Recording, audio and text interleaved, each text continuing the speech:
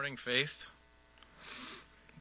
My name's Todd Desjardins, and today we're going to be reading Ephesians 6:10 through 18. Finally, be strong in the Lord and in the strength of his might. Put on the whole armor of God, that you may be able to stand against the schemes of the devil.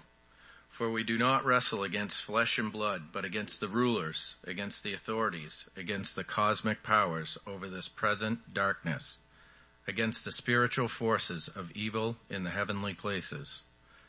Therefore, take up the whole armor of God, that you may be able to withstand in the evil day, and having done all, to stand firm. Stand, therefore, having fastened on the belt of truth, and having put on the breastplate of righteousness, and as shoes for your feet, having put on the readiness given by the gospel of peace. In all circumstances, take up the shield of faith, with which you can extinguish all the flaming darts of the evil one, and take the helmet of salvation and the sword of the Spirit, which is the word of God, praying at all times in the Spirit with all prayer and supplication. To that end, keep alert with all perseverance, making supplication for all the saints.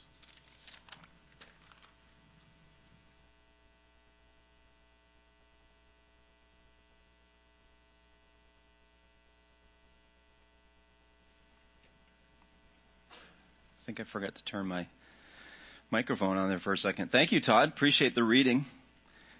And Todd, just proud of you and your family and how you're allowing the Lord to lead you and mature you and guide you in things and stuff. And so praying the Lord's blessings on you guys. Thank you also for being relatable. I've been tripping over the word breastplate for 2 weeks now.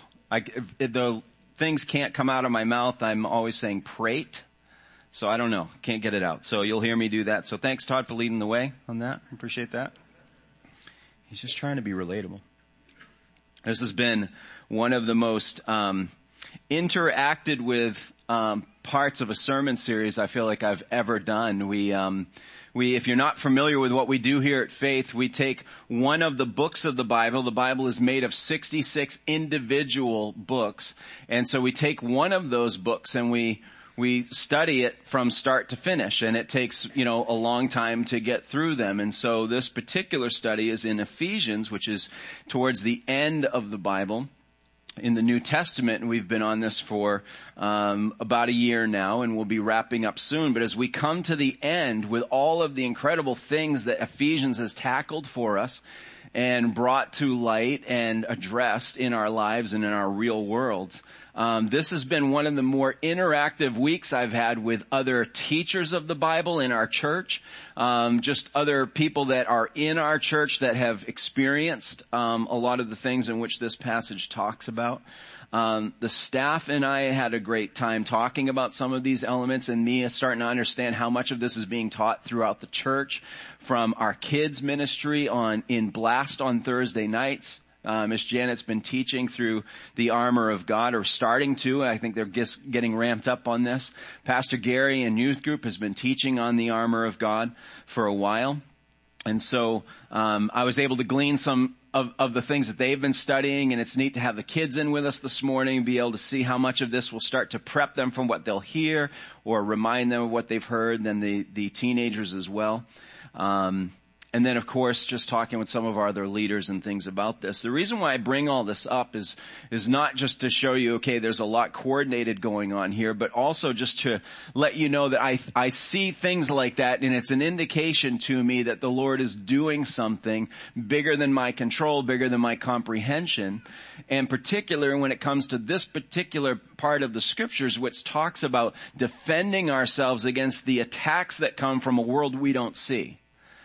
So when I see that kind of thing and I hear that kind of thing, I say, okay, there's something bigger on the move here, and these kinds of instructions resonate well with God's people, that you pay attention to this kind of instruction because it matters, because of the things you go through.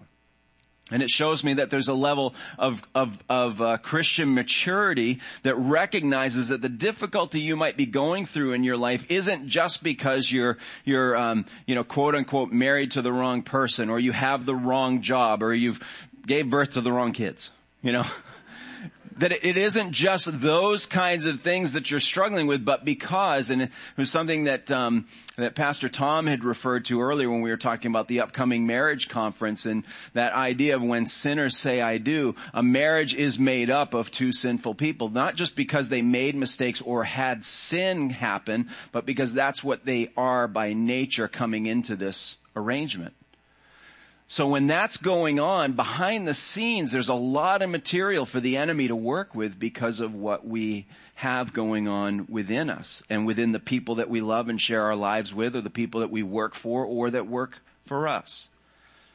And so it's just an indicator to me that there's a lot going on with this particular passage of Scripture. And my attempt this morning will be to spend more time in Bible verses than sometimes we do. It'll feel at points a little bit more like a Bible study compared to what might feel like a normal sermon on a normal Sunday at Faith. But here's the reminders we get started. You and I are in a spiritual battle that will not let up until we are home in heaven with the Lord.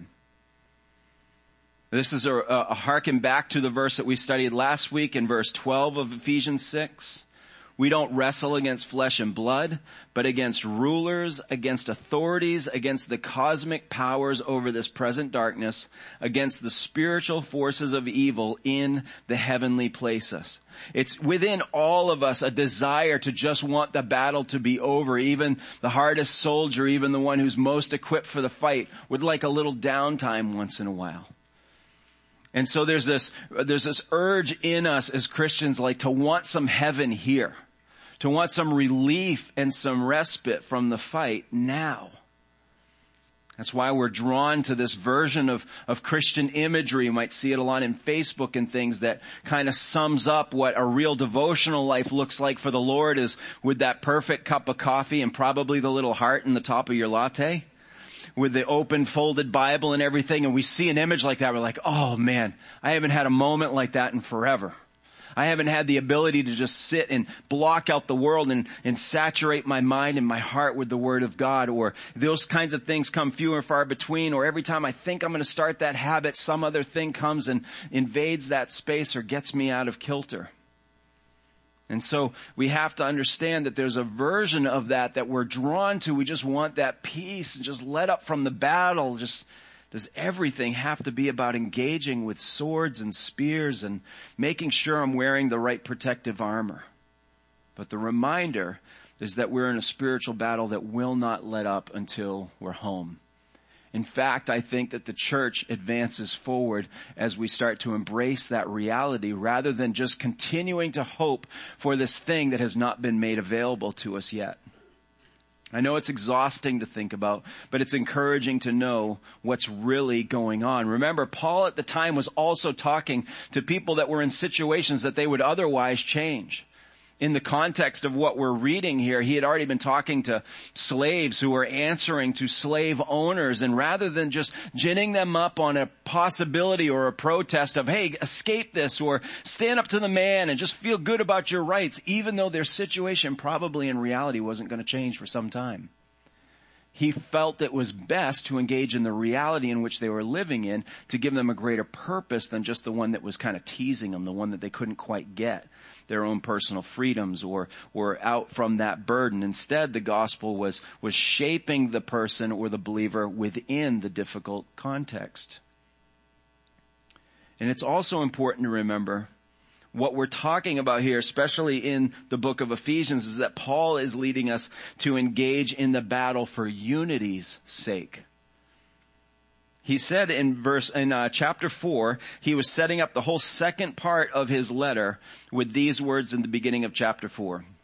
He says, as Paul, I therefore, a prisoner for the Lord, urge you to walk in a manner worthy of the calling to which you've been called, with all humility and gentleness, with patience, bearing with one another in love, eager to maintain the unity of the Spirit in the bond of peace. Now, for the last couple of weeks, I've been saying that the letter, we approached it initially, looked like two halves, right? We had the wealth of the resources that we have in Christ, and then he was going to get practical from chapters 4 forward in what we do with our lives. How do we live? How do we conduct ourselves based on the resources and the riches that we have in Christ? Then last week we said we could kind of split second half into another section that was called warfare. So you've got, because the theologians love their alliterations, you have wealth, walk, and warfare. And that's how we are saying we could see the text broken out. But the important thing to remember here is the whole letter is aiming towards the unity, the building together of the church of Jesus Christ. So even though we've come into a third section, he's not saying, oh, now I want to talk to you about spiritual warfare.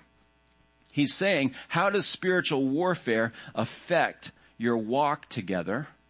And what resources do you have in your wealth to be able to engage in this warfare? So again, the whole letter is connected. His theme is continuous. It's just shifting into a heavier gear, if you will, to pull the curtain back and say, this is why it's so difficult for us to do this well, because of all that's going on in the spiritual realm. So this is how he starts to introduce it through the imagery of a soldier, the armor and the equipment that a soldier would wear and use. And so we are going to get into these armor pieces bit by bit. It's helpful language, not just for us. We can picture what soldiers look like. We can even go back in our movie images and other kinds of things to be able to imagine what a soldier would look like then. But Paul is probably looking at the soldier he's describing. In the imprisonment that he has, not necessarily that he's chained to somebody who has all of that protective gear, but it's definitely in his realm. So he's seeing the soldier pieces of this armor move around all the time. He's locked down. He's imprisoned for his faith, not because he's done anything wrong. And not only that, but it's helpful because the culture was used to seeing these soldiers walk around. As you and I can picture our own U.S. military and think about how they would look and what their uniforms would be and everything, it was right in their faces. So it was a very helpful analogy for him to use in a good way for them to break down piece by piece. What are the things that we need to be equipped with that Paul is spelling out to us? And a bit of a side note here is that this armor, probably not really a side note, it's probably an essential point here, is that this armor is not of our own design and manufacturing. We've already seen, I think it was last week that we went into the temptation of Jesus as the scripture says he was led into the wilderness for 40 days without food for the purpose of enduring tests and temptations of his enemy who is Satan. And Jesus was wearing this very same armor, especially what we're going to talk about today with being the belt of truth and the breastplate, I said it right, of righteousness. We saw in the interaction where Satan was lobbing these attempts to get Jesus off mission and say, hey, if you do this, I'll give you this. If you do that, I'll give you that. And we said to Jesus, in hindsight, they looked like ridiculously simple temptations of it'd be like, going up to somebody who's got all the money in the world and say, hey, do you want to make $10? No, I don't care about making $10. I've got enough. I don't need to be led off of mission. To Jesus, the temptation looked like nothing, but to you and I, they were very real temptations. We needed one stronger, more capable, more equipped than us to withstand those temptations. And then what does he do? He gives it to us as an inheritance. Chapters 1 through 3. All that we've been given by Jesus are the things that he's earned, the things that he has in his godness, in his righteousness. And he says, now that you're in me, you get all of those things. So now those big temptations for us get shrunk into these ridiculous little offering somebody $10 when they've got millions. This is how Paul is bringing all of this together. This weaponry, this armor is what Jesus used. He responded to the temptations with truth. He said it's written in the Word of God that you shall not do X, Y, and Z. And he steps forward and earns that righteousness. He displays his own righteousness and earns it for all of us by staying truthful and staying pure through it all. So let's get into our text. 2 short verses for us today, but of course packed in with a lot of truth. And what I'd like to do is to read verse 13 and then just start to explain some of the words and phrases in there to set the tone for where we're going. So in verse 13, Paul says, therefore, because we've established all of this, because it's a battle that's being fought that we very seldom see, but is happening in the spiritual realm. Therefore, take up the whole armor of God, that you may be able to withstand in the evil day, and having done all, to stand firm. And then he's going to start that next phrase with stand again. So obviously a big emphasis of Paul here is that we stand our ground. And how do we do that? He's saying that we need to take up our armor. This is assume it for yourself, or ready yourself. There's a military voice of urgency. It's not like, if you're going for basic training, of which I've never been, so please, those of you that have, please forgive me for not having the personal experience.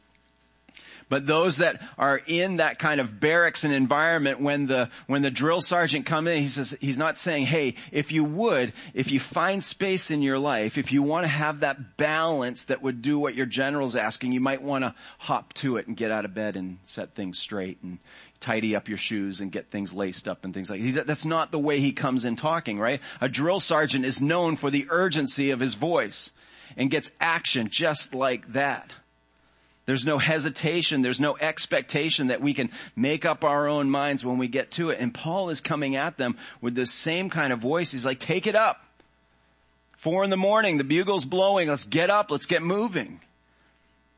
Don't you think sometimes, most of the time, in our Christian walk, in the day and age in which we live, where there's so many options, choices, entertainments, that we do treat it as optional?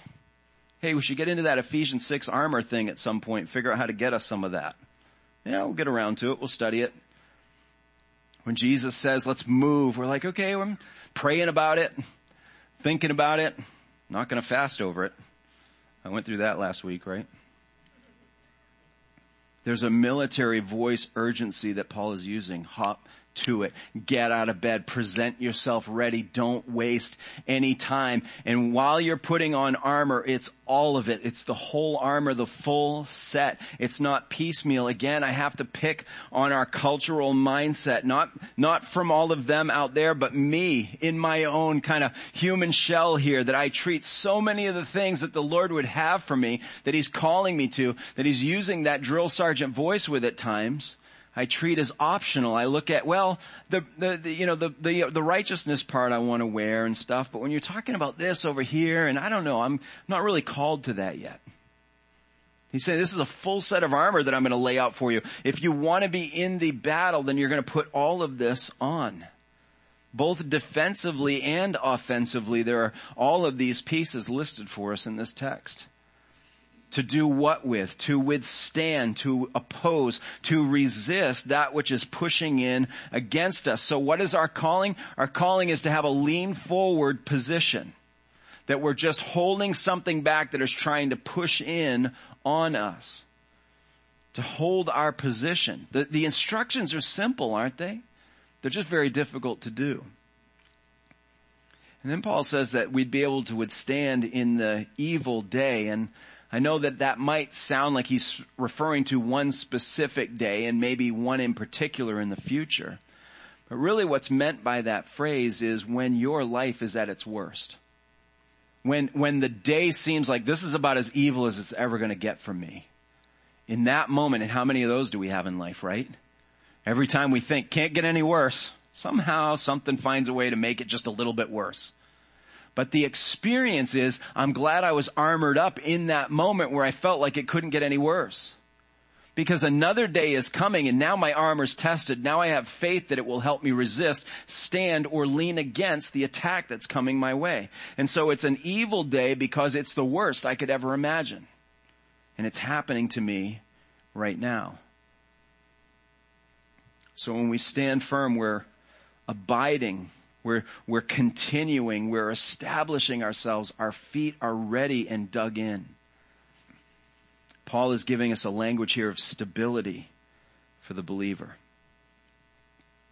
I don't know how stable you feel in life. I don't know how often you feel like you're standing on shaky ground, but this is where all of this changes.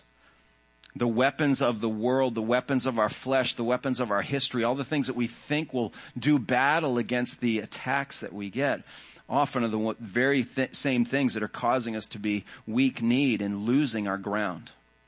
So we establish ourselves by taking up the whole armor of God. So let's break down this armor, a couple of pieces this week, and move forward in the coming weeks. The first thing I'd like you to be thinking about this morning is that your only stability comes from being wrapped in truth. He had said to us in verse 14, stand therefore, having fastened on the belt of truth. And so now as we look at what this belt is, I probably should have found a picture of a good depiction of it or something, but it's a leather belt that would wrap around and hold an otherwise very loose tunic, which is the clothing of the day. It was sort of like the main garments that would swing loose, and they didn't have slim fit in those days, and they weren't going to the tailor and getting these, so it was kind of like a one size or maybe a different lengths or something for different heights. But the general idea is that the tunic, the part that you lived in for daily comfort, was a little bit loose fitting and was able to be comfortable in throughout the day. And you had to make adjustments depending on the situations you found yourself in. If you were going to work or war, you better cinch that thing up and tighten it up, or else you're not going to be able to move. You're going to trip over yourself because of the looseness of that clothing. So a belt, as a belt does for us today, is it was meant to keep things in place, to tighten up, to create better mobility, to prepare us better for action. It was also used to a place to hang your sword and to have that ready to go. So again, truth is being wrapped around the individual in a way that is creating readiness, that is preparing you for action. And the belt is being used to hold together all the critical elements of the soldier's whole attire. So Paul starts with this because it all hinges on its ability to keep everything together. We surrender to the truth first and foremost. As we've talked about how we build this church and unite this church and lead this church into its future and everything, if we depart from the truth, then most likely everything's going to start coming unraveled, unhinged, and we're not going to be mobile. We'll be tripping over ourselves. And you can say the same will be true in your own personal life as well. So if this is so critical, we better know what the truth is. And in the outline, if you're looking at all in your notes or following along, which is on the opposite side of the colorful announcement sheet you got coming in, you might see a funny little pattern here to the outline where it's, Christ's truth, and then secondly, your truth, and then hopefully that's making a few warning bells go off in your mind. I'm like, what do you mean, my truth? And then the second thing is Christ's righteousness, and then your righteousness as subcategories under that. Because we have to start with what is truth. It's who Jesus is. It's what he stood for. It's what he came to proclaim to the world in which he ministered. We're referring to the truth of who Jesus is. What did he say when he proclaimed who he was? I am the way, the truth, and the life. And of course, he demonstrated that truth and lived out that truth in front of us. So Paul's already referenced the truth in the letter, and this is part of the Bible study portion. We're going to look back a little bit historically in what we study, which I'm sure is the top of everybody's mind. If I say, what does Ephesians 1:13 say? You'll say, oh, I remember that. We were probably in that last March, right? No. I know how it is. I have to go back and look these things up too, so don't feel bad. But in Ephesians 1:13, Paul presents it as this is the truth of the gospel. This is the good news that we've been given, captured. That is what truth is. So in verse 13 it says, in him you also, when you heard the word of truth, the gospel of your salvation, and believed in him, were sealed with the promised Holy Spirit. So the truth is a thing, and what is that thing? It's the news that's rescued us. That Jesus lived a perfect life for us, born in the flesh, though he did not have to be, very God born in the flesh, lived a perfect life to live the goodness that we couldn't do, we can't seem to ever provide, and then died sacrificially for us to pay for all the non-good that we produce in our lives or the sin that we have in us. Jesus died for that. And of course the news didn't end there. It wasn't just good news, it's great news because he beat that death as we prayed earlier in our worship time. That he beat that death and conquered the grave. And now he has forgiven those who will come and bow their hearts and their knees before him and say, Lord, forgive me of my sin and change me and transform me from the inside out. I want you to lead me. I want you to be my Lord and Savior. And that's what he does. This is the truth of what really has happened and continues to happen. A little bit later in chapter 4, verse 21, Paul says, assuming that you've heard about him and were taught in him as the truth is in Jesus. So when we say, well, what is truth? Truth has a name and it's Jesus. So we're being called to be ready in truth, to be wrapped up like the belt's going around us, and that's truth wrapped around us. Why? For our own stability, so that we have our armor held tight and together, so that we can stand our ground and not be taken off of off balance. But also to be ready to move quickly, to be agile. Let me just take a silent inventory. Don't respond to this, but just think about how many times something has prompted your movement where you're like, I really want to do this for the Lord, but you felt held back because of what? I don't think I'm in the right space. I just don't feel ready, good enough. I don't think I have the resources for that. And we talk ourselves out of being mobile because we are distant from something. We are removed from something. And what Paul is saying is you're being removed from the truth of who Jesus is and who he is in you.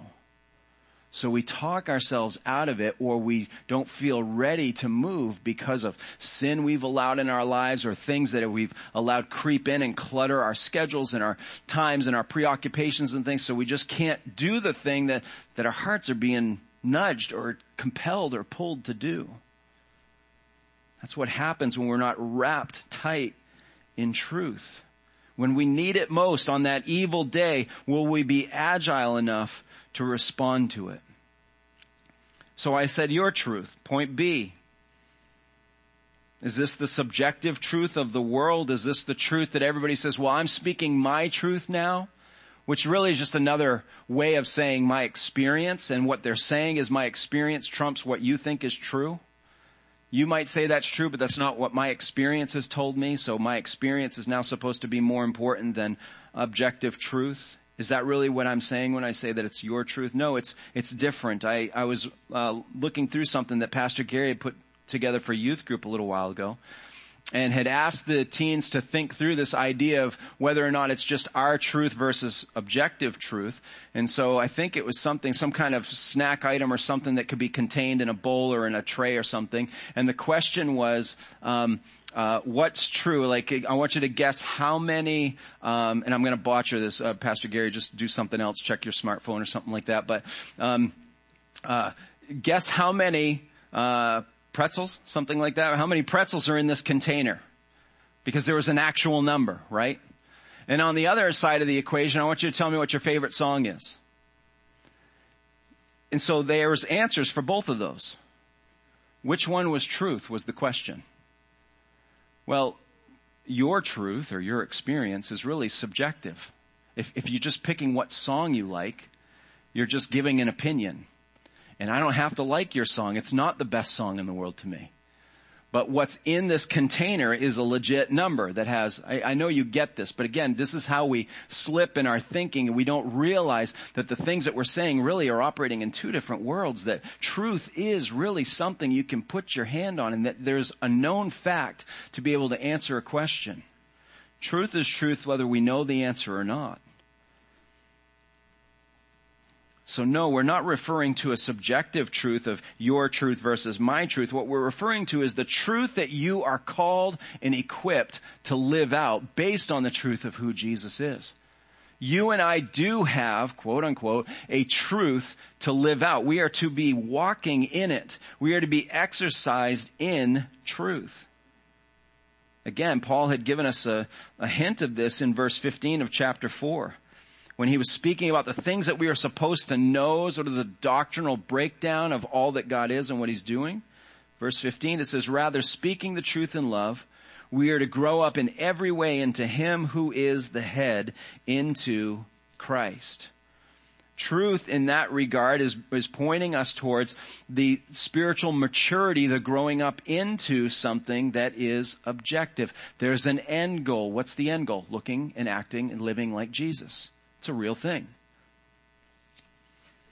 Another place in the same chapter, later on in chapter 4, he's pointing towards a different aspect of it. But again, the truth that we live out. In verse 24, he says, and to put on the new self, created after the likeness of God in true righteousness and holiness. So there is this level of real righteousness and holiness that you and I don't get to define. Well, my level of righteousness or purity or something looks like this. It may not be the same as yours. I understand there's gray area, don't get me wrong. But when we're looking at Jesus, there's no gray area. He is truth and righteousness. He is holiness. Therefore, in verse 25, having put away falsehood, let each one of you speak the truth with his neighbor, for we're members of one another. In chapter 5, verse 9, he says, for the fruit of light is found in all that is good and right and true. Jeremy Jones was speaking on this when we were talking about living in light, that light is representative of truth, that you and I are called to walk and live in the existence of truth, which is not a given, is it? For Christians or for churchgoers or for people who call themselves believers in Christ. That there is a lot of deceit out there. And even Paul said this is the tactic of our great enemy because Satan is the great deceiver. He's going to use those half-truths. He's going to take some elements of truth that you know he's got you on, and he's going to over-exaggerate. He's going to blow it out. Because you did this 28 years ago, therefore God could never forgive, and he'll fill in all those blanks, and we get drawn into that going, yeah, I guess he's right. I'm stuck. He's the father of lies, Jesus says. John Stott says, to be deceitful, to lap into hypocrisy, to resort to intrigue and scheming. This is to play the devil's game, and we shall not be able to beat him at his own game. It breaks my heart. It baffles my mind how I see so many ministries conducting themselves this way, being deceitful, trying to raise more dollars. People at the top of great financial empires, supposedly under the banner of the name of Christ, being hypocritical, resorting to intrigue and scheming, all the things here that Stott is warning against. Buying right into the devil's hands. And what happens eventually? It gets exposed. What happens eventually? The empire crumbles. We are to walk in truth. We are to conduct ourselves in truth. I'll tell you, the first time I learned a word that probably so many of you just know and it's part of your vocabulary, but I never understood what the word candor meant. And it was one I guess I had come across from time to time and stuff, but somewhere in my late 20s I was working in a field before coming here to ministry. And I remember having something I owed a customer. And this guy was managing some firm or something like that somewhere in the mid-East Coast. And I owed him something, and I completely botched something. I made some massive mistake. And these guys they had teams of people relying on us. They had meetings that were scheduled and things that had to happen. And these were supposed to turn into projects for our consultants that would result in hundreds of thousands of dollars worth of work and stuff. So there was a lot of pressure of getting these things right. And so I'm sort of like an entry level dude, and I'm kind of being customer service minded and all these things. And I just made a mistake and stepped in it and kind of blew out this whole opportunity. And we were afraid we were going to lose a customer that had been with us for years and years. And it was branching off into other areas, and the pressure of and I knew what I'd done. And I'm not sharing this example just because it has a good outcome. I'm sharing this example because I want you to know that my very first thought was, how can I cover this up? Is there somebody else I can blame for this? Or maybe it was just some other kind of error that anybody would make. Now, I'd, been raised in church my whole life, raised by Christian parents, surrounded by Christian family and friends. heard the Bible, been through this text numerous times in my church growing up. I knew what was going on in my heart. I knew the outcomes logically, and this never works well. The empires always crumble. So I had to think about it for a day or two. It wasn't like I had to immediately respond to this thing, but I eventually just decided, probably through a lot of conviction and pressure, to go against what my flesh wanted to do, to just kind of own up to it to the guy. And so I called him, and I'm just going to call his name Stan, because, I need a name it wasn't his and stuff. And I called him and I said, Stan, look, I said, I got to let you know the reason why we're in this mess is I've thought about it and I've, reviewed it and everything, is I made a couple of mistakes here. I missed a couple of deadlines, and now you guys are being asked to kind of carry, hold the weight of this, even though I blew it on you. And I'm sitting there going, I'm done. Like he's going to call my supervisor. They'll say, okay, look, you had a good run. You're out. And he said, he just kind of, I wonder if this guy's a believer, but like without skipping a beat, he says, Brent, I really appreciate your candor. So I'm like, I don't know what that word is. I still don't know if I'm in trouble or if I just got rewarded for something. But his tone sounded pleasant. Sounded like I was starting to get off the hook. So I ran with it. Never savvy with taking advantage of the moment. And I was like, well, thank you. And I just want to know if what you think I can do to make this right. I want you to know I've already spoken to my manager and they're aware of this and everything like that. So I'm not trying to sweep this under the rug, that kind of thing. Well, what resulted was a few months later, him calling me and say, I have a position open here in Baltimore. I was wondering if you'd consider taking it. And I didn't take it. But the fact that this is what the Lord was showing me, my first reaction was, how can I make this better for me? How can I protect myself? How can I find some shades of truth or even a bold-faced lie that will protect me and take care of me? The whole time what the Lord wanted me to see is you walk in truth, you engage in truth. I've got your back. Don't worry about it. And it was a very sobering, humbling, and personally embarrassing lesson for me to learn that I could have just started with that and been okay. But I went through that for days. I was wrestling with, do I say it? Do I not? In order to be victorious in battle, you need an honest assessment of who you are. You need to know what the resources are that are at your disposal. You need to know your own strengths. You need to know your own deficiencies and own them and say, I'm just not good at this. I might be good at some other things. I've taken an honest assessment, but this thing over here, this plagues me. I'm not good at it. It's taking an honest assessment, walking in truth and saying, Lord, do with what I have and what I don't have. Do more than I can ask or think. Show up in incredible ways to do these things in my life for your glory and not for mine.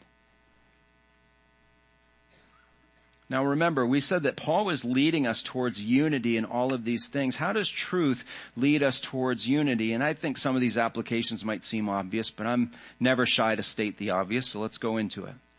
How is unity aided by our knowing, speaking, our living the truth? Well, truth keeps us open with other people. It tears down barriers.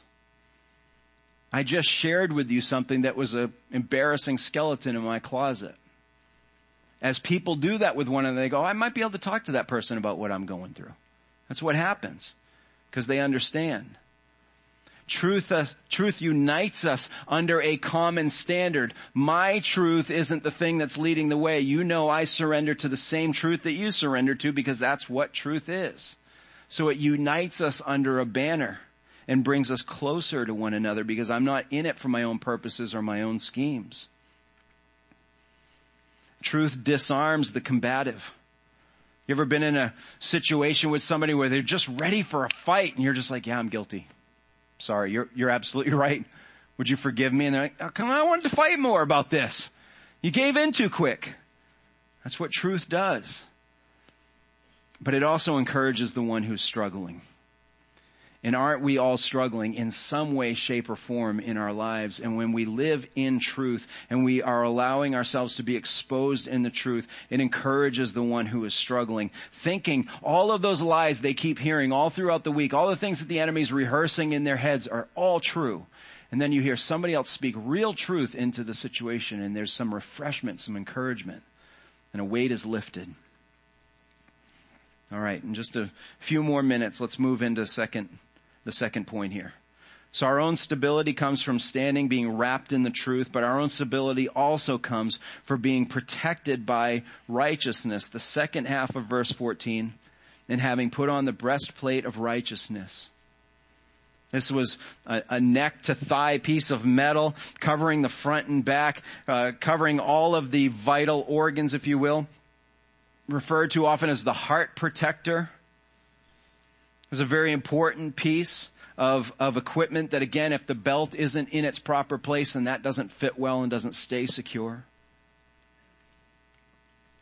And the breastplate of righteousness is, of course, the righteousness of Jesus. This is the perfection of Jesus that he lived out in human flesh before all of history to see. And this is the assurance, this is the truth part of this. This is the assurance that we are right with God through Jesus, even though we haven't been right a day in our life. You think about how we got there. How did we get this piece of armor that there's no way we could have earned on our own? Romans 3:23 and 24. All of us have sinned and fall short of the glory of God and are justified by his grace as a gift through the redemption that is in Christ Jesus. This righteousness or rightness, if you're not used to using the word righteousness in everyday language, it's really what it's referring to, this purity, this cleanliness, this untainted by sinness of Jesus, his perfection. And you and I, we know it's like there's no way I would ever achieve that perfection. But it's what's been given to us, what's been graced to us, gifted to us. And so again, we have a righteousness as well, but it isn't one of our own subjective making. It's the righteousness that we're to live out based on what we're given. Chapters 1 through 3, the wealth and the resources, now moving into our walk. This is the manner of our conduct that is right before God and others. What chips away at our armor, what weakens it is our conscious, willful, our habitual sin that we allow in our lives, that we continue to feed like a tiny little monster that just wants to grow and grow and grow. What that does is that loosens that armor, that loosens that belt. Things start to become unraveled. The chips start to chip away on our armor and stuff because we're not wearing it to the extent that that it was given to us, because we continue to allow those things to be present in our lives. And of course, what we're doing is we're giving the enemy an entry point for harm. He sees our weak areas. So what's our defense? Our defense is, as we've said, it's the truth and righteousness that come together at this point in every believer's life, which is confession. Just owning up to what's really going on, owning up to who I've been, what I've done, is this kind of thing that makes the enemy just kind of push away and run and flee, because he hears us saying to the Lord, guilty as charged.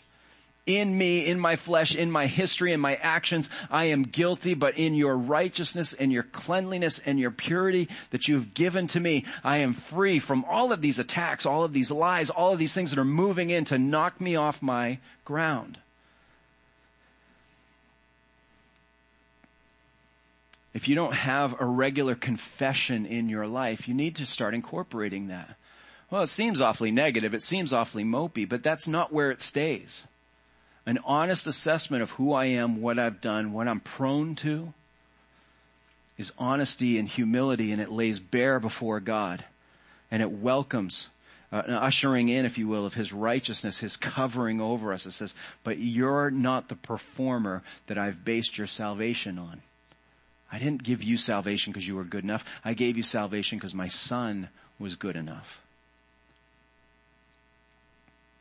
This is why we need to know the truth. If you're just going by Christian feelings, feelings are going to fail you, Because those lies are heavy, your history is heavy, all those things that come back to freak you out and to weigh you down, they speak much, much louder than if you have just a weak understanding of what's in the scripture. If you don't know truth, if truth isn't in your ear and in your mind, those whispers get louder and louder and they start to become shouts in your life.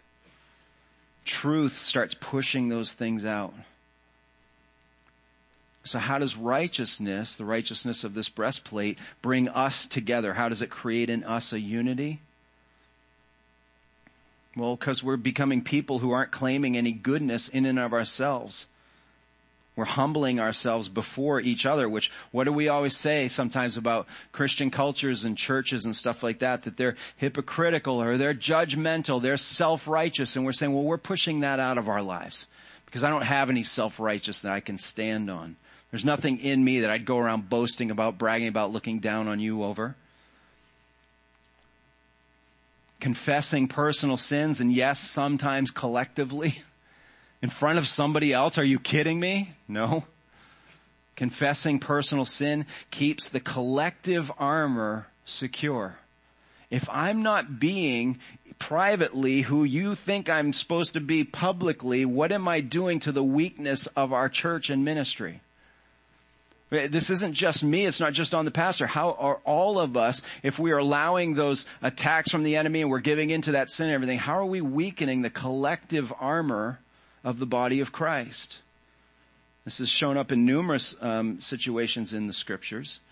If you're familiar with the story of Achan in the time of Joshua, there was sin in the camp is what it's also often referred to. And so battles were lost because of the sins of individuals. These things happen. This righteousness, this purity that we live by, we're asking the Lord to protect us from all of the attacks of the enemy. If you've ever had like a problem with, I'm thinking of like businesses with dumpsters and stuff like that, you had a problem with rats and different things like that. There's a couple of ways of dealing with that, I guess. I'm not an expert in this, but you could just fortify the area around the trash. You just make the gates more secure. You dig down in the ground, but rats are pretty resourceful, right? They find ways in, or another way is getting rid of the garbage. If there's nothing for them to feed on or be interested in, they find another location. This is what we're talking about with living out a righteousness that is ours in Christ. We're not giving the rats of the enemy in the spiritual world anything to feed off of. There's no interest in continuing to find a way to penetrate those barriers because there's not enough garbage there to really sink our teeth into. So let's wrap this up. As believers, we have an opportunity for a stability that most in this world would only dream of. And Jesus' victory on the cross has afforded us the greatest armor known to the world. The greatest weaponry that's available to give us that stability is ours in Jesus. That's what he's earned. And as we learn to walk in truth, we'll gain a sure footing for the attacks and the shackles that Satan attempts to put on us every single day. Didn't Jesus tell us that if we know the truth will set us free? And as we hide behind the righteousness of Christ, we can withstand every blow against us because we're not standing on our own flimsy merit. I want to give you just a caution here. Don't think that you're just sitting waiting for a battle to happen, and when the battle comes, then you'll be ready to stand if you're not preparing in the downtime.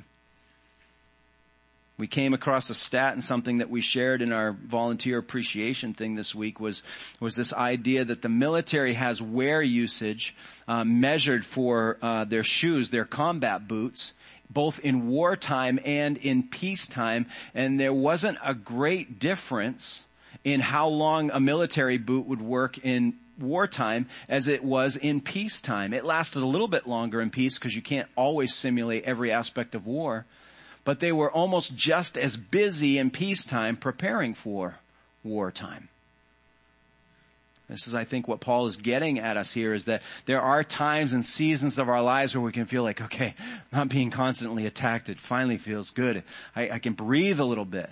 If we start slacking off and say, I'm going to distance myself from the truth, or I'm not going to visit the righteousness of Christ or live righteously myself, I'm going to take a break, like the Proverbs say, a little nap, a little folding of the hands, a little laying back here like this and relaxing is when destruction comes in.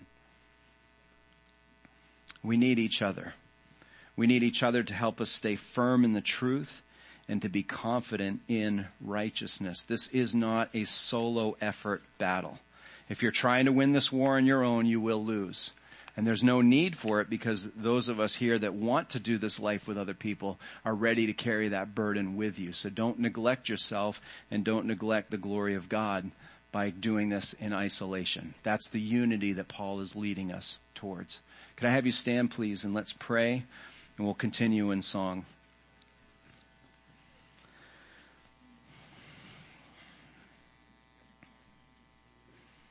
Lord God, the privilege is ours to walk in this armor and to have inherited all of this by your grace and your mercy. Lord, every week we come into this room, or maybe we have to check in on a screen, and we are constantly being reminded by the enemy of the ways in which we don't measure up. But that doesn't throw you off. You came in to give us measure because we don't measure up. So thank you, Lord. The privilege is ours to walk in that grace and completeness. And so, Lord, help us to not be so hung up or distracted by the whispers or by the memories or the things that plague us. Instead, let us know the truth that you are a forgiving God and that you are an equipping God. And may we know you to even greater extent this week. Bless those, Lord, that are going through particular struggles of perhaps health or financial challenge or familial relationships and different things that are just really hard to bear right now. Lord, I pray that you would use them in the midst of the attack to shine your glory, to bring them purpose, Lord, in it.